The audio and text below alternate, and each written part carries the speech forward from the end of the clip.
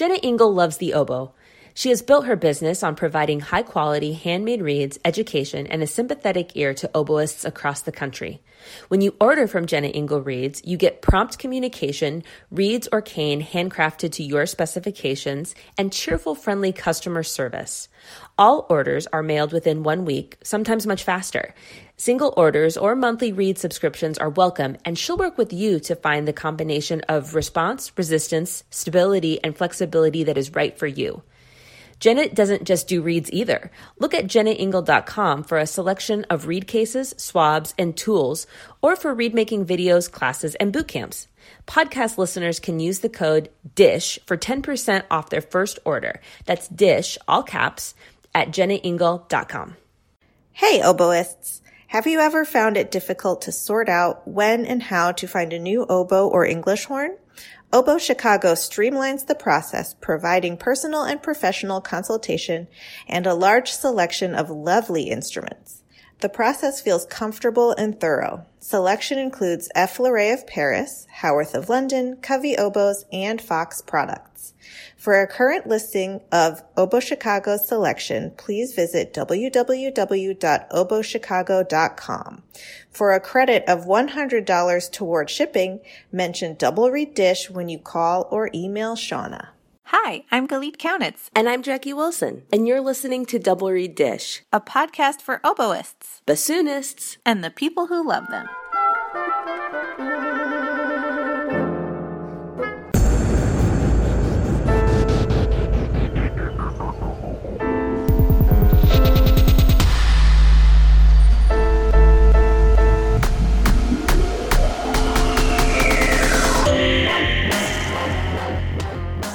Jackie from quarantine day 507,005.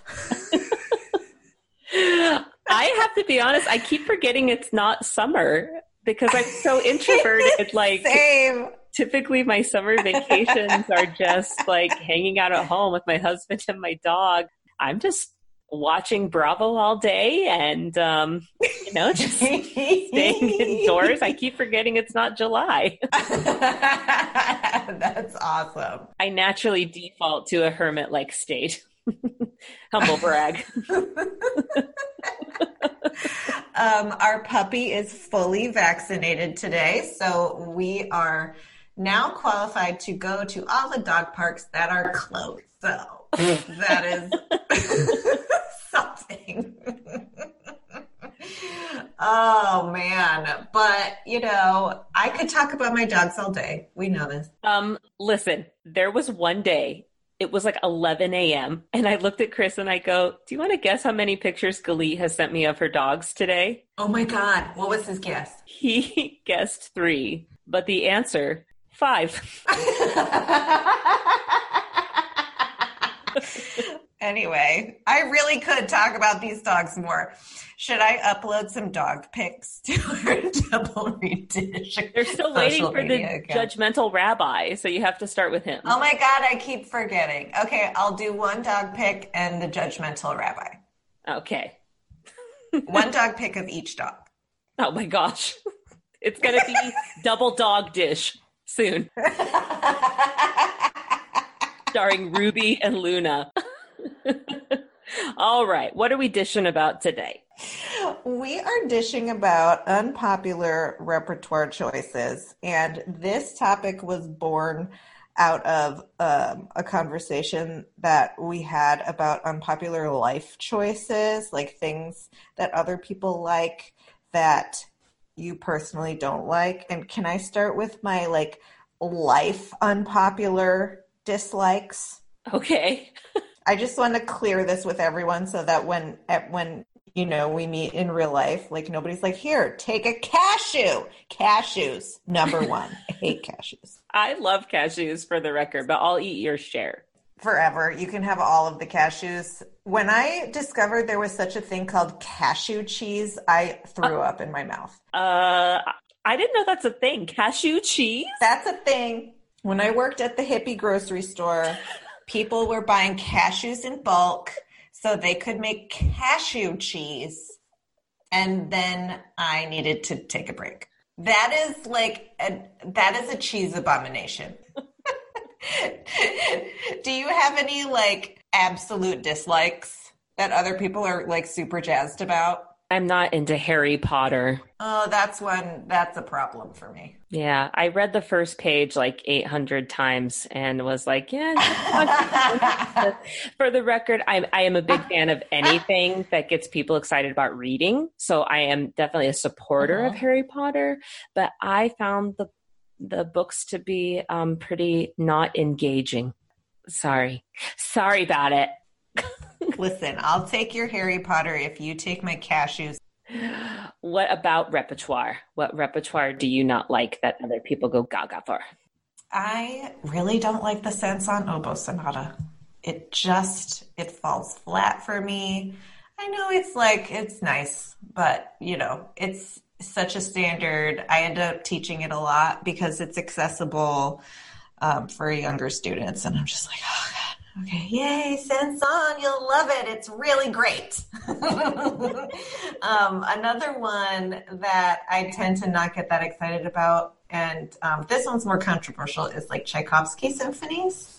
Whoa. I am a big fan of the Germans, and I am not as much into the Russians as so much. Whoa! That is a shockingly unpopular opinion. I mean, I don't hate it, but I'm not going to choose it if I'm just listening for the fun of it. Oh, man, I hope you're feeling the judgment of every listener just barreling into your soul right now. What are your unpopular repertoire choices? Well, I'm going to choose an entire genre, and I'm about to sound like a snob, and I'm okay with that. I hate, with perhaps one exception, all music for band. I hate wind bands. I hate wind symphony. I hate wind ensemble, whatever name you call it. I don't like it. I don't like Sousa. I don't like Granger. I don't like Eric Whitacre. I don't like it. I do like David Maslanka. I was going to ask about that. We can play Maslanka chamber music instead, but like, I don't want to play in band. Yeah, like I'm not going to yuck someone else's yums. For sure. But when you said that, my jaw dropped to my chest. I've even been told that the way I say it has some disdain, that I go, band. It has a lot of consonants in it. That's not entirely your fault. You know what? There's a positive in this, in that it lets your students feel free to develop their own likes and dislikes and think critically about the music that they perform. Well, and likewise, our listeners, and you guys had no shortage of opinions to share. And we noticed very strong, very strong opinions. For example, Brahms in general. I was so surprised because I thought that oboes are like obsessed with Brahms, because doesn't he give you guys such great obsessed with Brahms? So many people wrote Brahms. I was like shocked. We have Stephanie Hyde with the clapping emoji. Brahms is so overrated. I tend to agree with Philip, who responded to someone's post of Brahms with, "How dare you? I can't even." Christina specifies Brahms chamber music. Sorry, clarinet players, but it's just too long and I get bored. I mean, she has a point. Brahms chamber music is very long. But I mean, the symphonies, it's that one hurts. That one hurts me. Jacob just can't get behind anything Brahms. No, nothing Brahms at all. Oh, poor Brahms. Any Mozart double reed concerto? Both. Actually, it would appear both are very disdained among our listeners. Salma says Mozart Bassoon Concerto just doesn't stand out to me. And Mm-hmm. Michelle says the Mozart Bassoon Concerto is way overplayed. Weber is so much more fun and interesting. Poor Mozart. Oh, poor guy. He died young. He's got all these bassoon players just mad at him. And it would appear that oboes acknowledge that Mozart is great, but think the quartet deserves more love and attention than the concerto. Mm-hmm. For example, Becca says, Mozart Oboe Concerto, I just don't like it because we're asked to play it for everything all the time. Why not ask for the quartet sometimes or something completely different? I editorialized that a little bit, Becca. I also saw several oboes expressing frustration at the Dutilleux Sonata. And I think that piece is cool, but I do get that playing it might be a whole nother ball of wax. Well, I have a confession to make. I've never performed it. Reed has a controversial opinion. Oboists are probably going to get out their knives and come at this bassoonist, but those Britten Six metamorphoses after Ovid.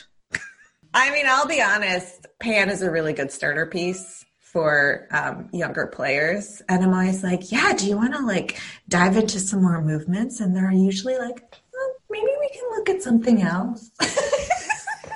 Michelle broke my heart a little bit by saying Mahler. Performing him is fine, though exhausting, but listening to Mahler, I fall asleep. It broke my heart a little bit, but that's all right. It takes many types to make the world go round. We're all beautiful in God's eyes. Yeah, no shortage of cranky double reed players willing to share their opinion on stuff they just don't like.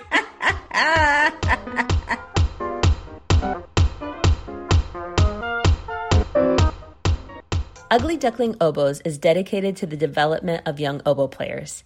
They provide quality handmade oboe reeds, private lessons, and high-quality oboe sales, rentals, and consignments. The oboes that they rent are conservatory mechanism oboes that include the left-hand F key and low B flat key. All are maintained by oboe-specific technicians. In-person lessons are available, as well as virtual lessons for students who live outside the geographic area or have transportation and scheduling challenges. They also offer online college audition coaching for high school juniors and seniors who plan to audition to be music majors. Visit uglyducklingoboes.com for more details on how you can set up yourself for success and sign up for their newsletter. That's uglyducklingoboes.com. Chemical City Double Reeds is a full-service double reed shop specializing in the sale of instruments, cane, accessories, and sheet music. Double Reed Dish listeners can enjoy free shipping with code DRDISH. Visit them in Baton Rouge, Louisiana, or online at www.chemicalcityreeds.com.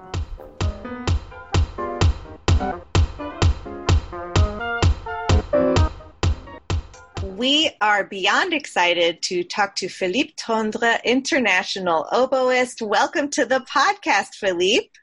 Hello, good afternoon. I mean, good morning. It's the afternoon. So. For us, it's the morning, yes. Exactly. So good morning.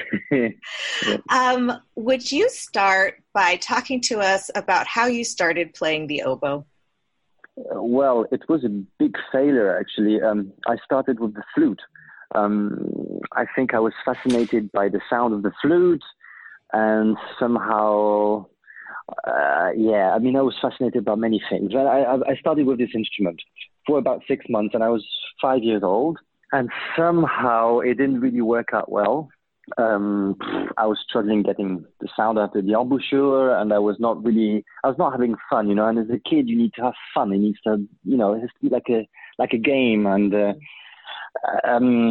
I had the feeling I had to choose something else. So, in the middle of the year, which was about maybe, because a year in Europe starts from September to June. So I went to the secretary around January or February, and I asked to change instrument, if it was possible to change instrument. And unfortunately, there was only one space left, and it was in the oboe class, so I had to take the oboe. Here you go. So that's how I started with the oboe.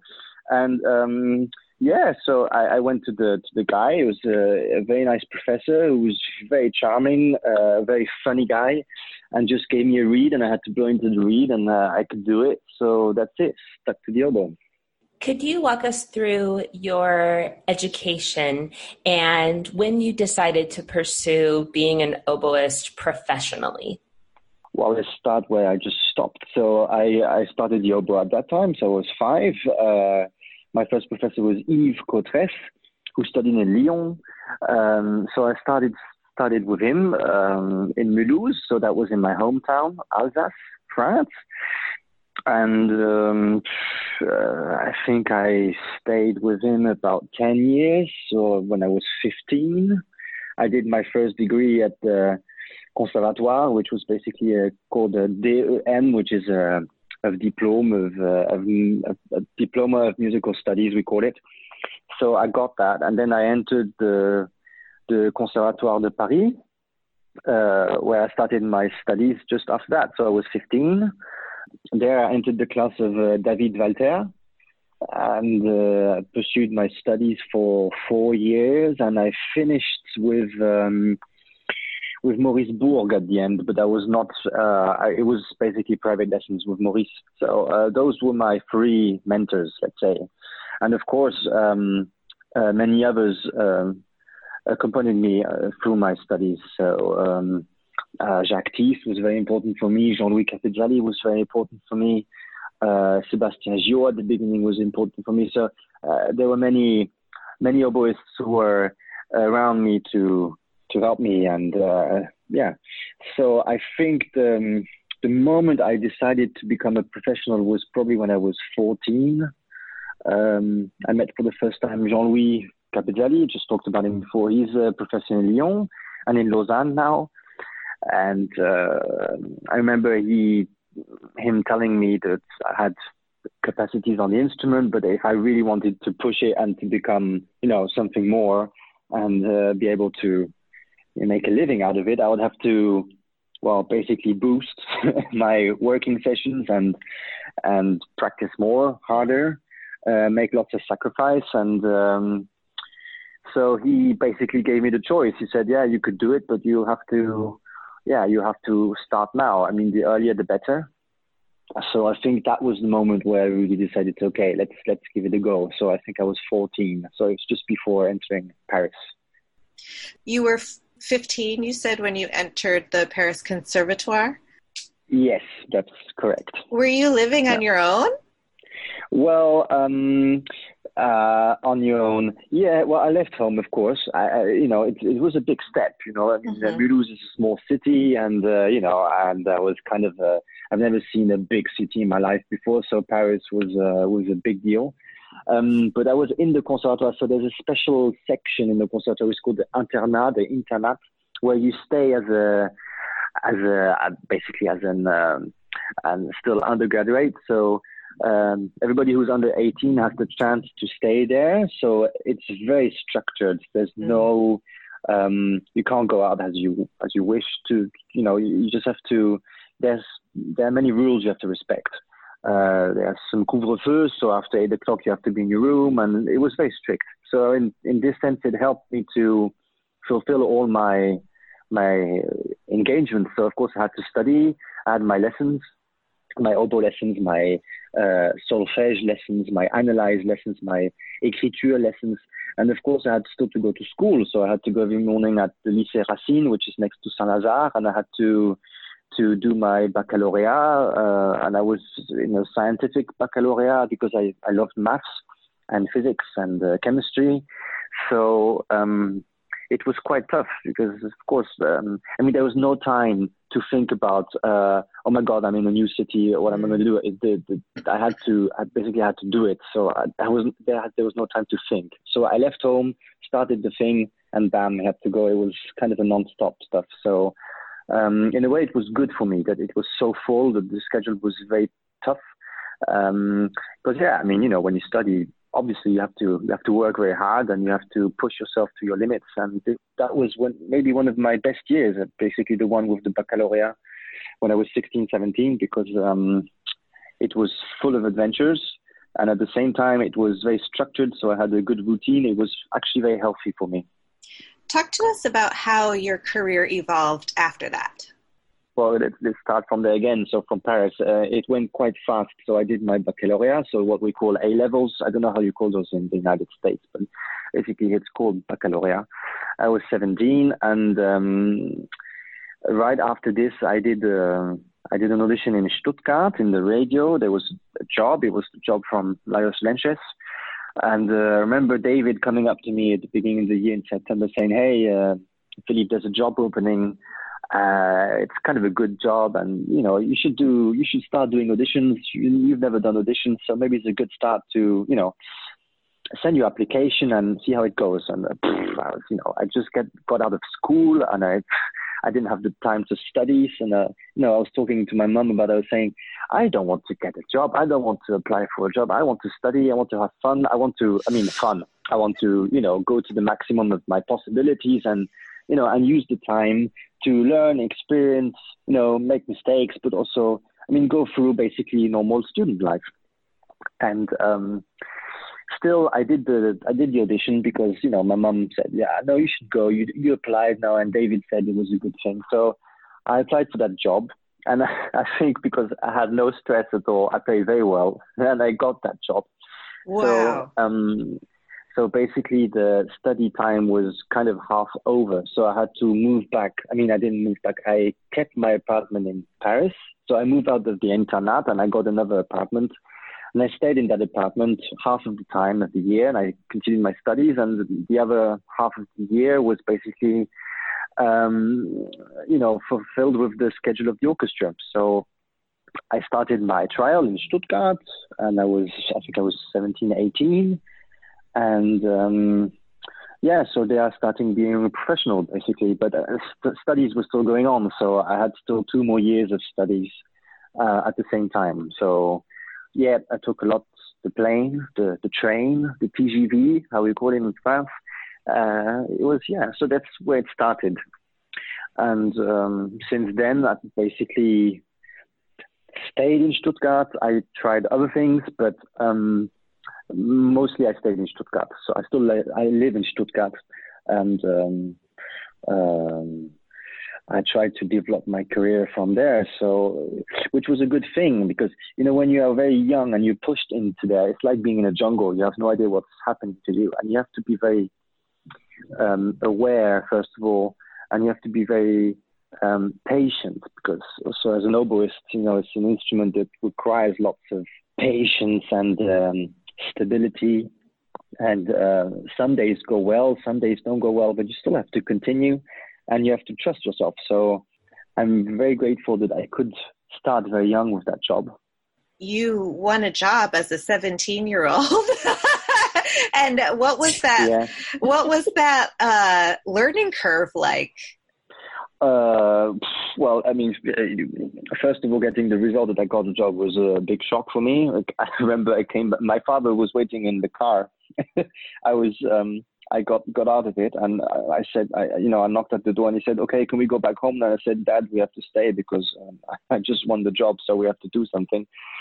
And we were all very shocked. I came back home, and Mom could not believe it. Like, oh my God, what are we going to do? You are in Paris. So I said, well, yeah, here you go. That's it. You wanted me to go and do this audition, won it. So now, we have to deal with it. And I must say it was. I'm very grateful because my colleagues here are sweethearts. They're really, really nice people, and they always encourage me, even in difficult moments. And they were always very supportive. So it was, of course, the trial year was very stressful because it was a new country for me, also Germany. Although my grandmother's German, but I've never lived there, so it was new kind of a new language, not new language, but different language, and the rehearsals are in a different language, so you need to focus. It costs energy. It's tough, of course, tough. But I had a great time, and I think I learned most of my skills in orchestra there, because the younger you are, the faster they go to the brain, and the faster you can deal with them. So actually, it was great. I was really had a great time. You won the principal oboe job there? Yeah, exactly. Yeah, principal oboe. Yeah. So what did you learn about being a principal oboist? Well, you learn many things. First of all, you learn to stay at your place. So you learn teamwork. That's the first thing I would say. In France, we are pushed very much to play solo pieces, concertos, which is also a good thing. Of course, I'm not criticizing at all the method of teaching, and not at all. But it's true that orchestra playing is not really the main subject you're learning in the conservatoire. We don't do so many orchestra excerpts. We don't do. It's a different approach, and of course, in an orchestra job, you require many qualities. Of course, you have to be solistic in some moments, but you have to be. First of all, you are part of a team, and you are a leader of this team. And I think I learned very well how to balance it. So to blend very well with the others, to have this kind of this chameleon capacity of mixing sounds together to make one entity, and to make to create an identity basically to your orchestra, and stick out of this when you need to. So when you need to fulfill your principal oboe duty as a soloist, also in a way, you have to show how to stick out. So I also learned a lot about projection, volume, sound-wise, how you create lots of sound. I mean, in a way, how you project lots of sound, and how you can create colors. And also you learn a lot to listen to other groups of instruments. So it was fantastic to listen to the strings, learn lots of scores.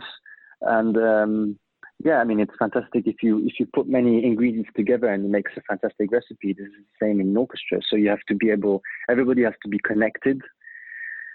And I think those qualities were the most important for me at that time.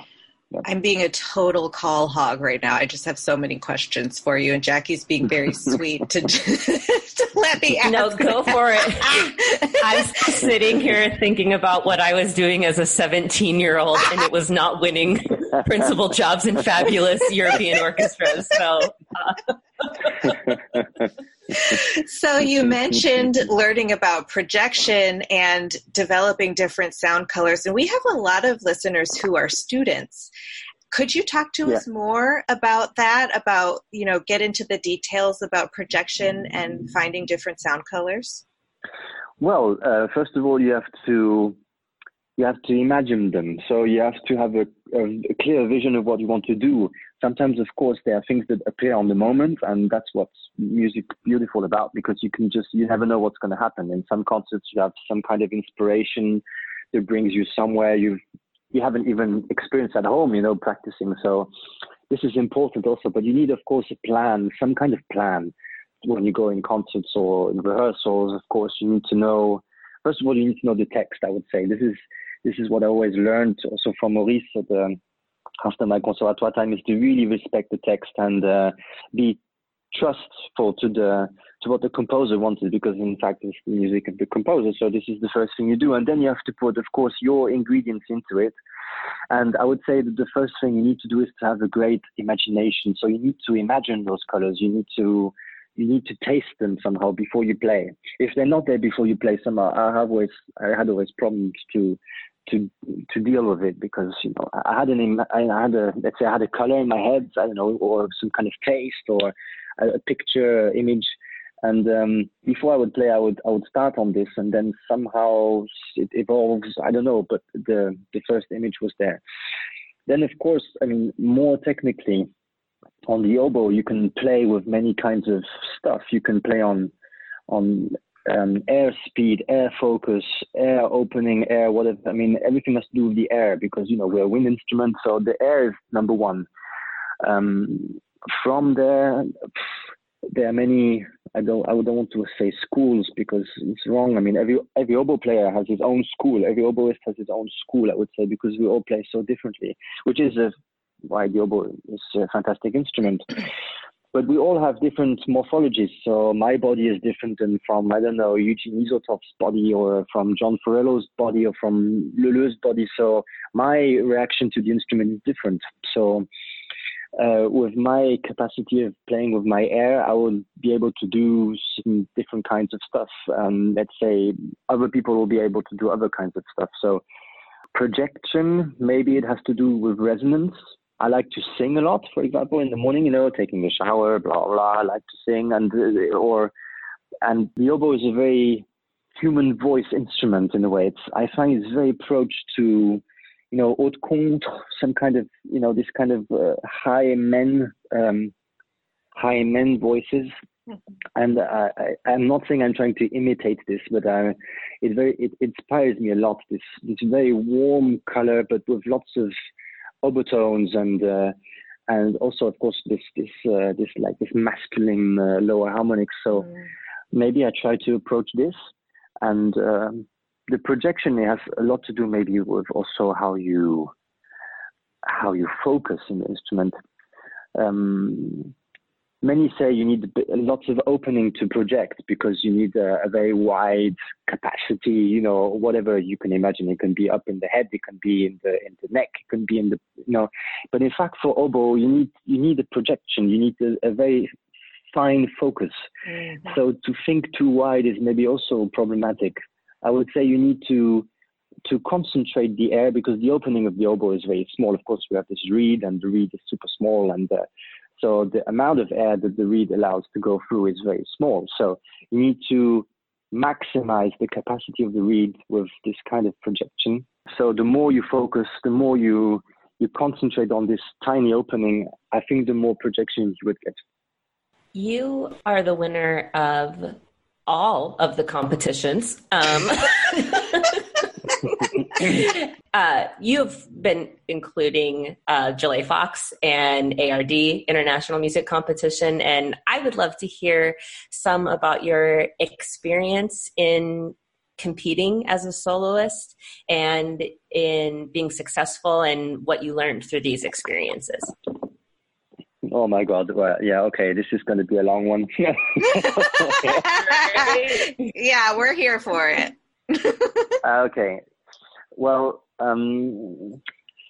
for those who know me, I love challenges.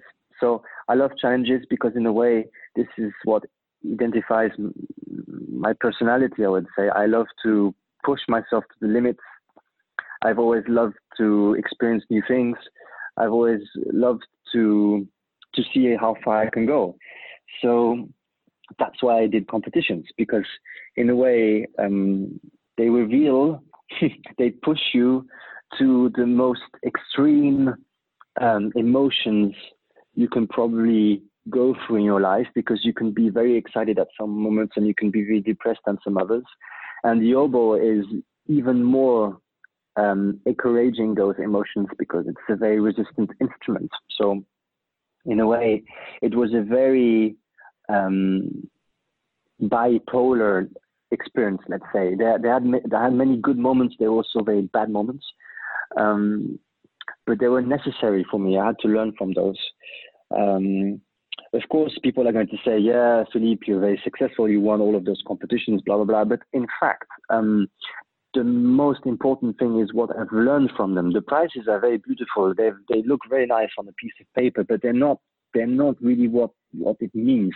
A competition is, the most important thing is the whole process. I would say that the lower part of the iceberg is the preparation. This is what basically makes you as a musician after, or what you want to learn from a competition is the preparation. It's not necessarily the competition itself, because you can be in a bad day. You can prepare like crazy. You can be super ready. You can be the best oboist on the planet, let's say. And you can go to a competition and, have a very bad day, I don't know, a cough or something. And then you just don't play well and you don't pass. It doesn't make you a less better instrumentist in a way. So you need lots of luck in a competition, of course. And you need to be in a good day, of course. And you have to be prepared. That's maybe the most important thing, the preparation. If you're very well prepared and you're prepared, even if you have stress, you can still go quite confident on stage because you're prepared. So I think where I succeeded a lot is this preparation. I must say I was super prepared. I mean, I never left anything, just up from the stars. It was just, it was very consequent working. I was also working out as also, training for, physically. So I was jogging a lot, cycling a lot, swimming a lot. So that physically, first of all, I would be very strong to go through those 2 weeks of competitions. Then, of course, I tried to solidify my technique. So I did lots of scales and practice every day. I made myself a plan so I could have a routine. I was very strict with that. I also had strict hours to go to bed. I would say I never go late to bed. No alcohol, of course. I mean, I was very dedicated. I was sacrificing a lot, but in the end, for me, it worked very well. So I did it on Prague, it was the first competition, and I saw that it worked. So I said, okay, let's try the second one. So I did Tokyo. It worked also. Then I went to Gilles Fox, which was in Birmingham in England, I think at the time, which worked also. And then I did all of them at the end, and with the same kind of technique of preparation. So this constance brings confidence because you repeat things and they work. So your psychological aspect of, also your relationship with the instrument evolves in a very positive way. So you gain confidence and you gain, you push yourself to much further limits because in a way you can say, okay, this is working. How far can I go? And this working process was incredible for me. This was the richest experience I had with these competitions. The success after that, of course, it's gives you a smile on your face, but it didn't make me as a person.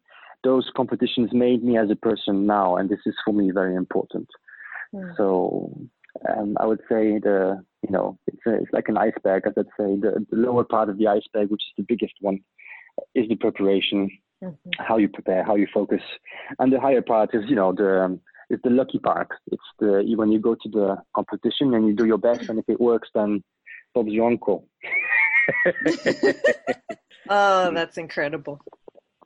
Switching gears a little bit, but still in line with your adventurous spirit and your willingness to take on a challenge. You recently were appointed as the principal oboist of the Philadelphia Orchestra. Congratulations, Philippe. Thank you. Yeah. Another challenge, yeah. Yeah, we're Americans. You know what's coming. Yeah, here it comes. Yeah, of course. I was counting the number of questions before that one. Yeah. So, because this was the chair of Tabuteau, the father of American oboe playing, your appointment with the Philadelphia Orchestra elicited a divided response. Were you aware of that, and what was your reaction to it? And is there anything that you would like to say to our American listeners who only know you as the new principal oboe of the Philadelphia Orchestra?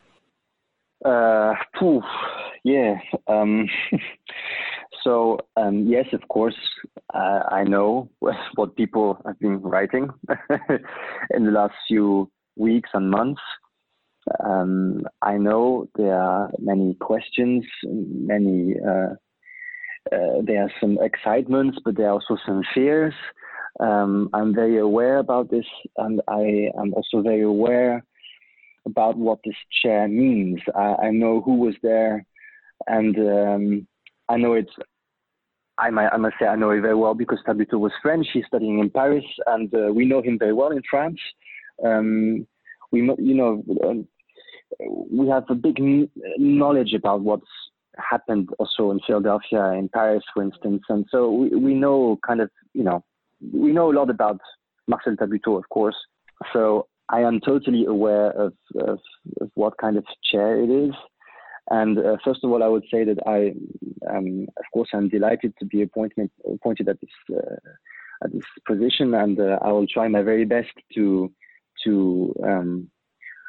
try and be at the level of that chair. I mean, I'm absolutely.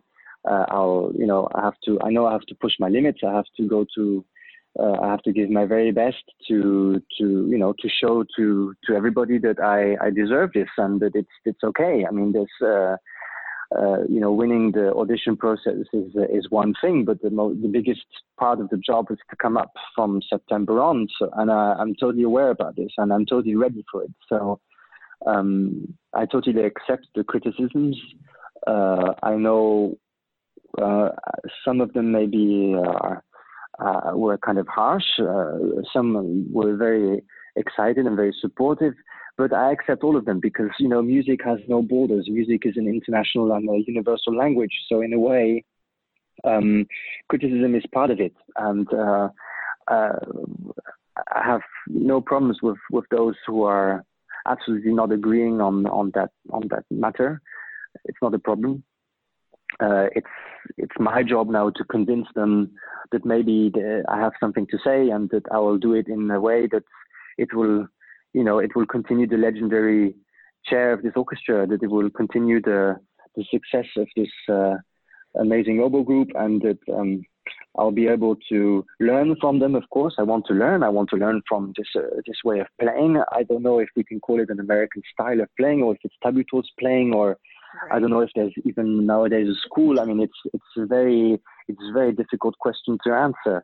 I want to say that I'm interested about the music. I really want to do great music, and if it's going to be that kind of reed, or if it's going to be that kind of oboe, don't worry. I'm going to play many stuff and many different things, and I think people won't notice so much difference. I mean, they will notice differences maybe in the way, in taste, and maybe in musical, but in terms of aesthetic and what the orchestra needs to function and the whole section, I'm very aware what I can do, and I've played already with them, of course, and I'm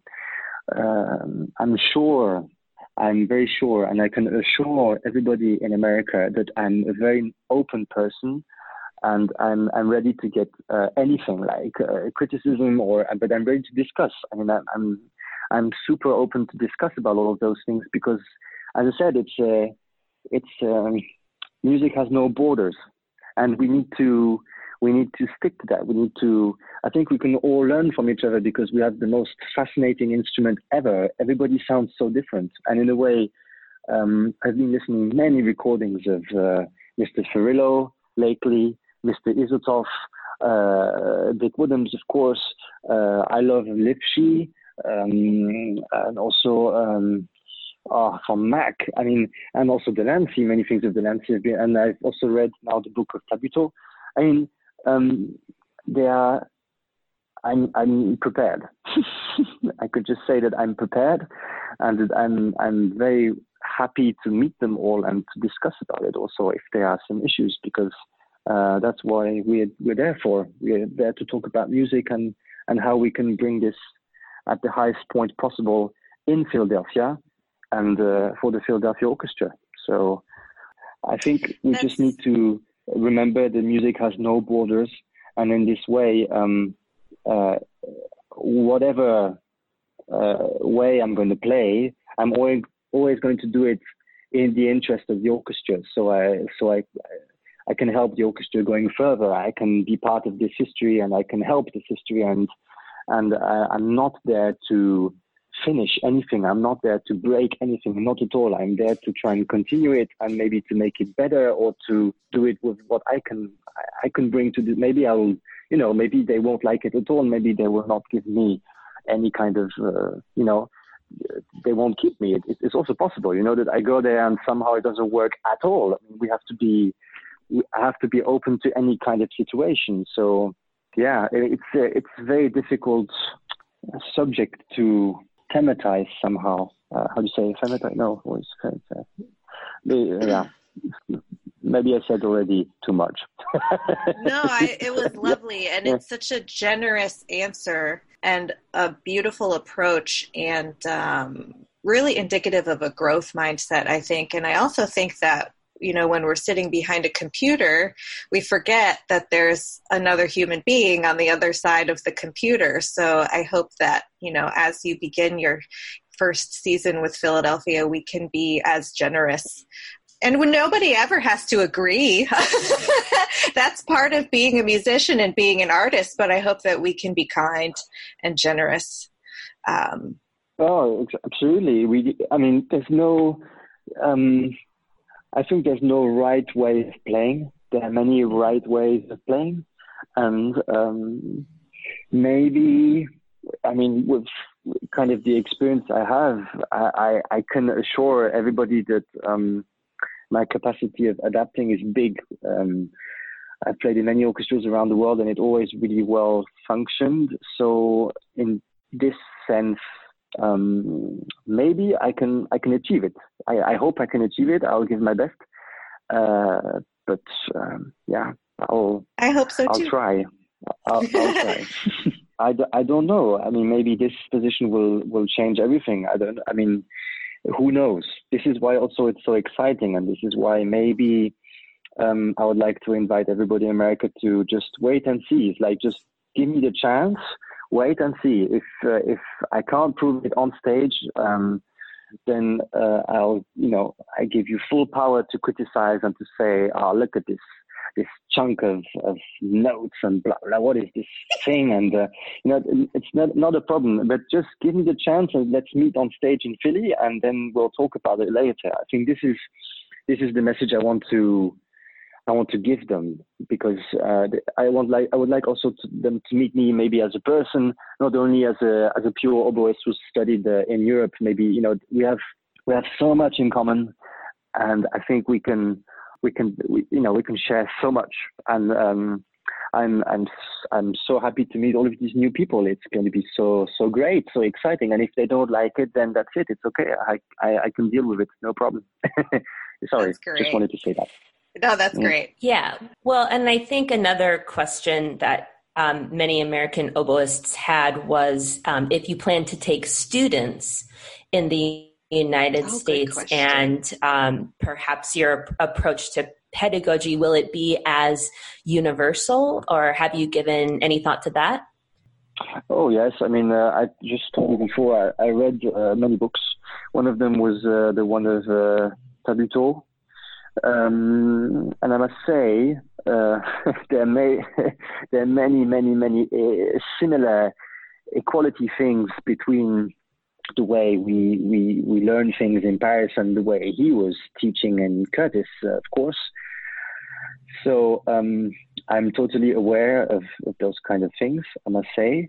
Of course, I don't know everything. I think nobody knows everything, but I can learn also. I can learn from you guys there in America, and I'm very open to this. Maybe you have stuff to bring to me. I should do things better in my playing that I still don't do now.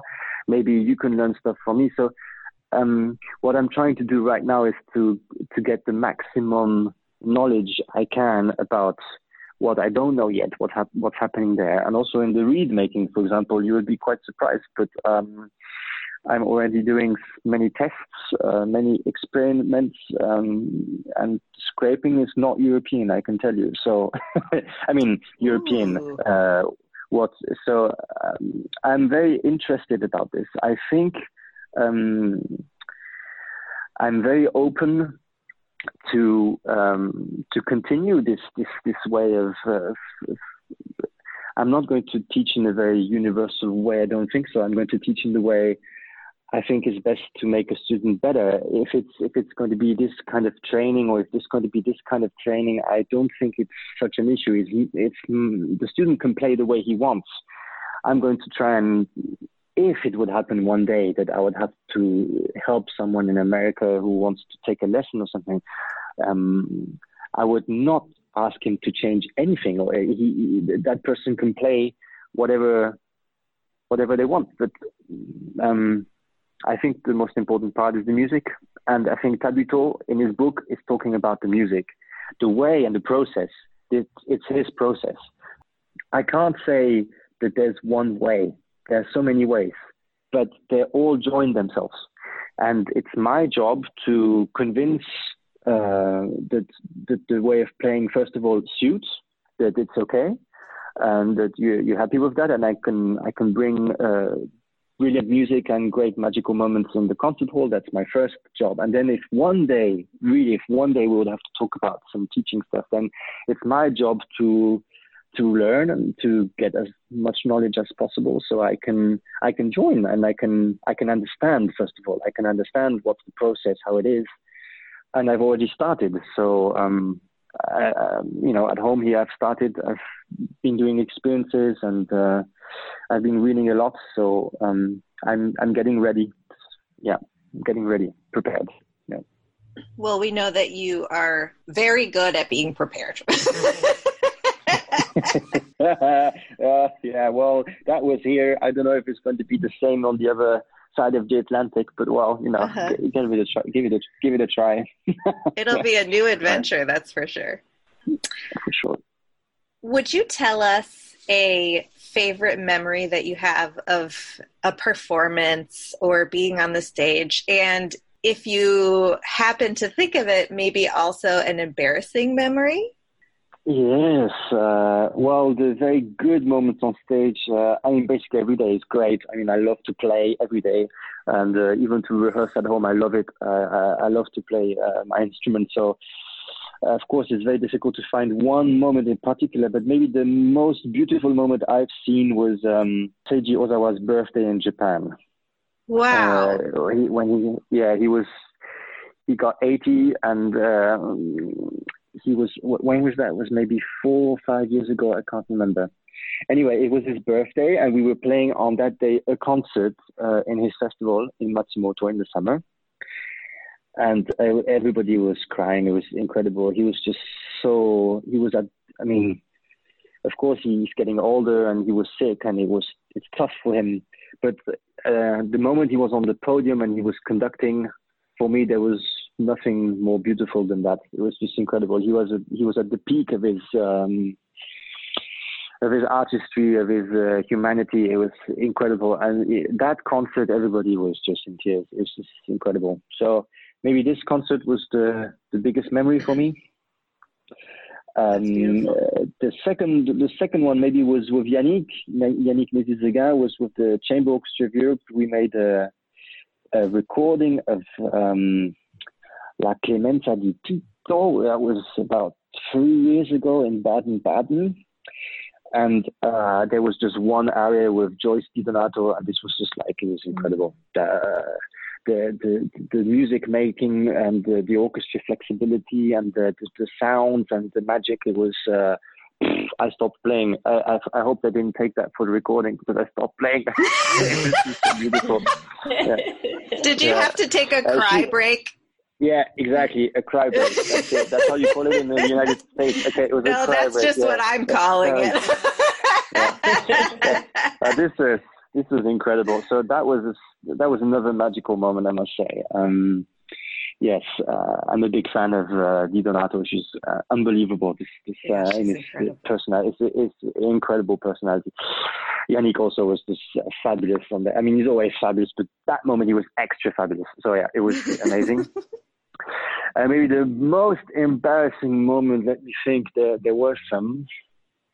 Okay, well, it was one lesson in Paris in the Conservatoire, and I must say I was not prepared, because I had too much homework to do, I think, and I could not prepare myself very well, and I had to play Mozart concerto for David, my professor at the time, and it was a very, very bad lesson. It was terrible. I played I'm not going to say the word, but it was bad. It's very, very bad, and he didn't insult me. Even he gave a much wiser answer. He said, "Go home." Something like this. I don't have time to lose with some stuff like this. I think I didn't have the chance to play the whole thing through. It was a disaster. And it was really bad. That was a very embarrassing moment. And I think also I had a solo concert once. It was Martino Oboe Concerto somewhere, maybe in Stuttgart with my orchestra. And I had I was playing by heart, and I had a memory drop. There was nothing happened for two lines, and I had no idea why. So I was in the third movement there was that's why, because there's a new version of the concerto that came up a few years ago for the Prague competition. I think it was 2008. It was a new version from Guy Porat and Maurice. They re-edited the edition of that concerto, because there was some mistakes and many things were missing. And in the last movement, there's a little variation that is not written in the first edition before. That was added. And I tried to learn that by memory, I remember. And I think I completely screwed the thing up. The first group of notes I screwed up. And you know, it's like it's a cyclic thing. So the moment you start it and you don't get it right, it's impossible to get back in, because it's like it's an arpeggio going up and then it's going down and going up and going down and going down. And it was super logical. And I started it completely the wrong way. So I made it up. So 2 lines. And I remember I was looking at the conductor. Like, who was it? Who was the conductor? I can't remember. And he was just staring at me. He's like, well, you know, just like pat his back. And he was, you know, yeah. Oh my God, that was a nightmare. It was and the worst thing was this, I was super embarrassed. And then I went back to the colleagues and after the concert said, guys, I'm so sorry. And they said, what? Something happened? Sir? Really? No? But, yeah, I mean, come on. I literally screwed up 2 lines. Nothing was there. I said, oh, no, didn't hear anything. Oh, it was fine for me. It was good. There's no problem. No. They're like, well, I wasn't really paying attention, so. It's incredible. I mean, I know Martinou is very, very dense and it's compactly written, and you know, of course, but then that passage it was quite thin. I mean, it was, you know, you could really hear the oboe, and oh my God, that was terrible. Yeah, bad memory. Bad. I have kind of a 2-part question. We like to ask our guests about how they deal with performance anxiety or nervousness. And I'd love to hear your thoughts on that. But we've been doing this podcast for 3 years, and I have noticed that our European guests seem to have, I don't know about no nerves, but a different relationship. And I know that your lessons happen in a group setting. And I wonder if you feel like the group approach to lessons and instruction helped or changed your relationship with performance anxiety as a soloist and in orchestral playing? A very good question. So I must say, in Paris, we didn't have necessary group lessons. We had our individual lessons. We can listen to the others, but we were not playing in group, which I wouldn't say it's a shame, because probably there's no time to do it. You need to focus a lot and to find it, of course, to find the time for it. But what I do now with my class, with my students in Germany, we do group lessons.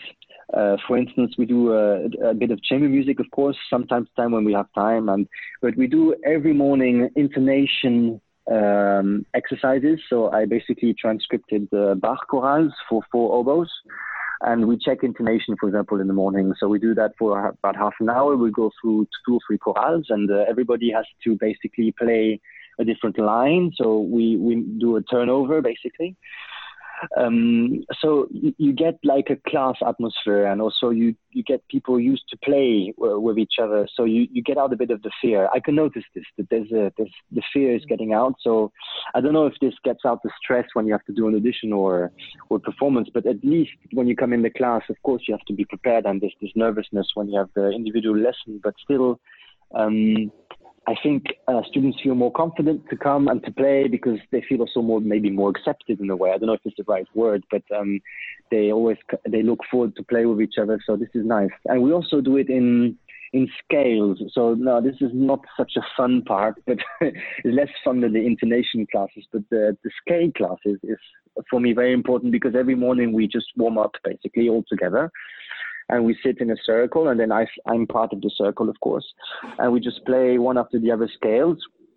So, and they basically repeat it one after the other. So we take a different tempo every day, or we take a different tonality, or we do thirds or fourths or quints or whatever. And then, in a way, you have this class atmosphere. So you have this group exercise, but you have to, of course, if you screw up, then you kind of, I screwed up. Issue. I mean, so you have to be prepared. So in a way, you have to deal a bit with stress on that exercise, which is good too. So I got this inspiration from the horn class in Paris from André Cazalet, because I know they were doing this in Paris, and I knew that the horn class in Paris was very famous and had a great atmosphere because of this. Also, it was very strict, and but everybody was telling me, yeah, the horn class is fantastic atmosphere, and we all understand each other so well. It's like, what the heck is going on there? Why are they just, why are they going on along so well with each other? And I think it's this group thing, this group lesson, this group spirit, this team spirit. And I wanted to build this also with my class, and it works very well. And I know sometimes it's a little bit uncomfortable, the scale issue. I know it's a bit uncomfortable, but it works very well. And then the last one, the last group lesson which I do is sight reading, because in France, we do lots of sight reading, and in Germany, there's no sight reading at all, which is, I don't understand why. This is, I think it's so important. It should be part of the system. So I pick up time to time, I don't know, an opera, or every time it's a new piece, and students have maybe like 30 seconds to read it through. It's maybe 1 or 2 pages, and they just have to play. Bam, that's it. And whatever happens, they just have to play. And I know this is also very stressful, but in the end, it's still, even if you make mistakes, you force yourself to continue. It also brings you into this mental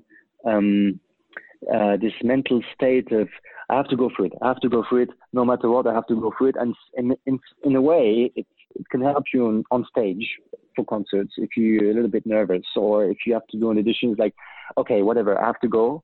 And basically, I'm trying to put them in the worst conditions possible, so that when they come on stage, they feel a bit safer. You see what I mean?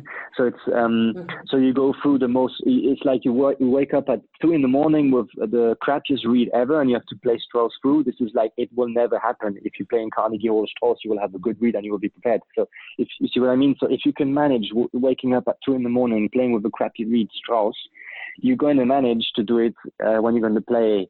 I don't know, nobody plays in Carnegie Hall. I don't know, Heinz Holliger plays maybe in Carnegie Hall, but if someone has to play in a very important hall, Strauss, you're very prepared and you have a good read, and probably you're going to make it because you've made it at home at 2 a.m. So in a way, you are conditioning your brain to go through the worst thing ever before doing it. So basically, you are minimalizing the stressful situation after.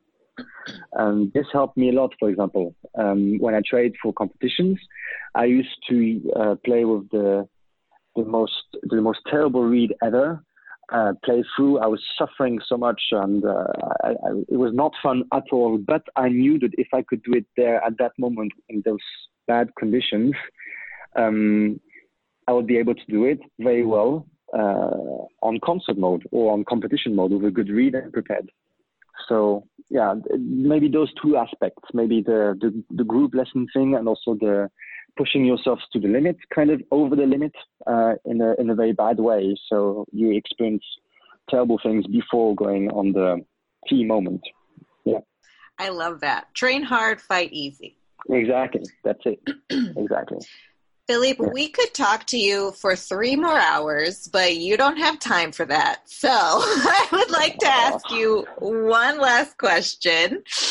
What advice? We're all at home here at the moment. We are at the moment. You can't move here. You have to stay home. There's no way you can move. God. So here you go. Yeah. So here you go. Yeah. What advice would you give to a young musician who aspires to have a career like yours? Well, first of all, it's worth the trip. So it's a tough one. You need patience. You need discipline. But if you are motivated and you want to do it, go for it. I mean, nobody has limits. I think the only thing you can do is experience and go as far as you can. And give your best. Always just give your best. You have to give your best. So giving your best, it means you have to be prepared. You have to practice. You have to, sometimes you have to really, you have to go through difficult moments. But if you survive those with all of those sacrifices, and you're motivated, you're going to make it. I can't imagine someone who's not going to make it. But of course, you have to be ready to work like crazy. You have to, and you have to maybe sacrifice a part of your life. I must say, I sacrificed my study life. I didn't really have a study life because I was already in the job, and I missed that, of course, but I don't regret it 1 second.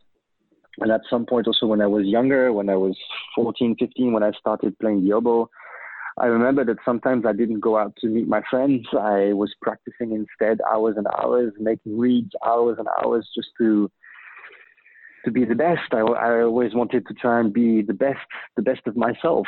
And I knew that I had to push myself because I think it's, of course, 5% of talent. You need talent. Of course, you need to be talented 5%, but 95% of the whole thing is work, is sacrifice. But it gives you so much joy after. I mean, now I'm enjoying it so much. It's such a great life, and I'm so happy I can do it, and I can live from it, and I can embrace it every day without, having some, some thoughts about it. I mean, I'm not regretting anything I did. So, of course, if you really want this, you have to go for it, but you have to go for it 1,000,000%. I mean, this is like, you can see Djokovic or someone like that, or Nadal, who's going to, like these big tennis players, or even like, I don't know, Messi, or I don't know, what the guys in America, I don't know, from Durant, or I don't know, Joel Embiid, if we're talking about Philadelphia. I'm sure that these guys, these top athletes, they had to make many, many sacrifices to get at this level in the NBA or in the tennis ATP tour or as a football player. And for sure, they all have talent, but I'm pretty certain that what makes the difference with all the others is the hard work. And if you want to be up there on the top and you want to enjoy everything and have basically have no limits later, you need to discipline yourself. You need to, but if you have the motivation, there's no worries about that. You just have to be extra motivated, and sometimes you have to push yourself so far that you cannot anymore, and this is a good sign. So it's like pushing the limit even more every day.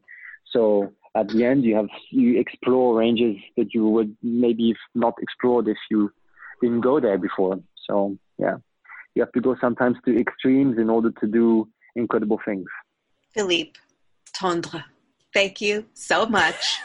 I just wanted to say your last name one more time because you complimented me on my pronunciation. So I'm very proud of that. Right, exactly. Yeah, I loved it. I loved it. It was so well pronounced. It was amazing. Wow. You.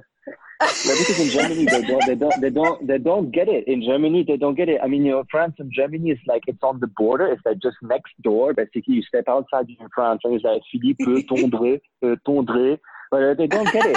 It's like, no, it's Tendre. But it's fine. It's okay. Sometimes they even forget an E. Oh my God. Philippe, like the German way with 2 P's without it. Oh my God. It's a Katastrophe. Katastrophe, as we say in German. Eine richtige Katastrophe.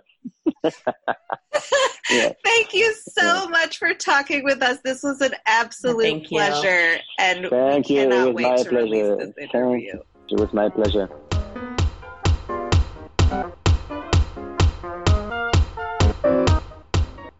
We hope you enjoyed that interview. As always, you can find us on social media and listen to us anywhere you get your podcasts, all streaming platforms, and YouTube.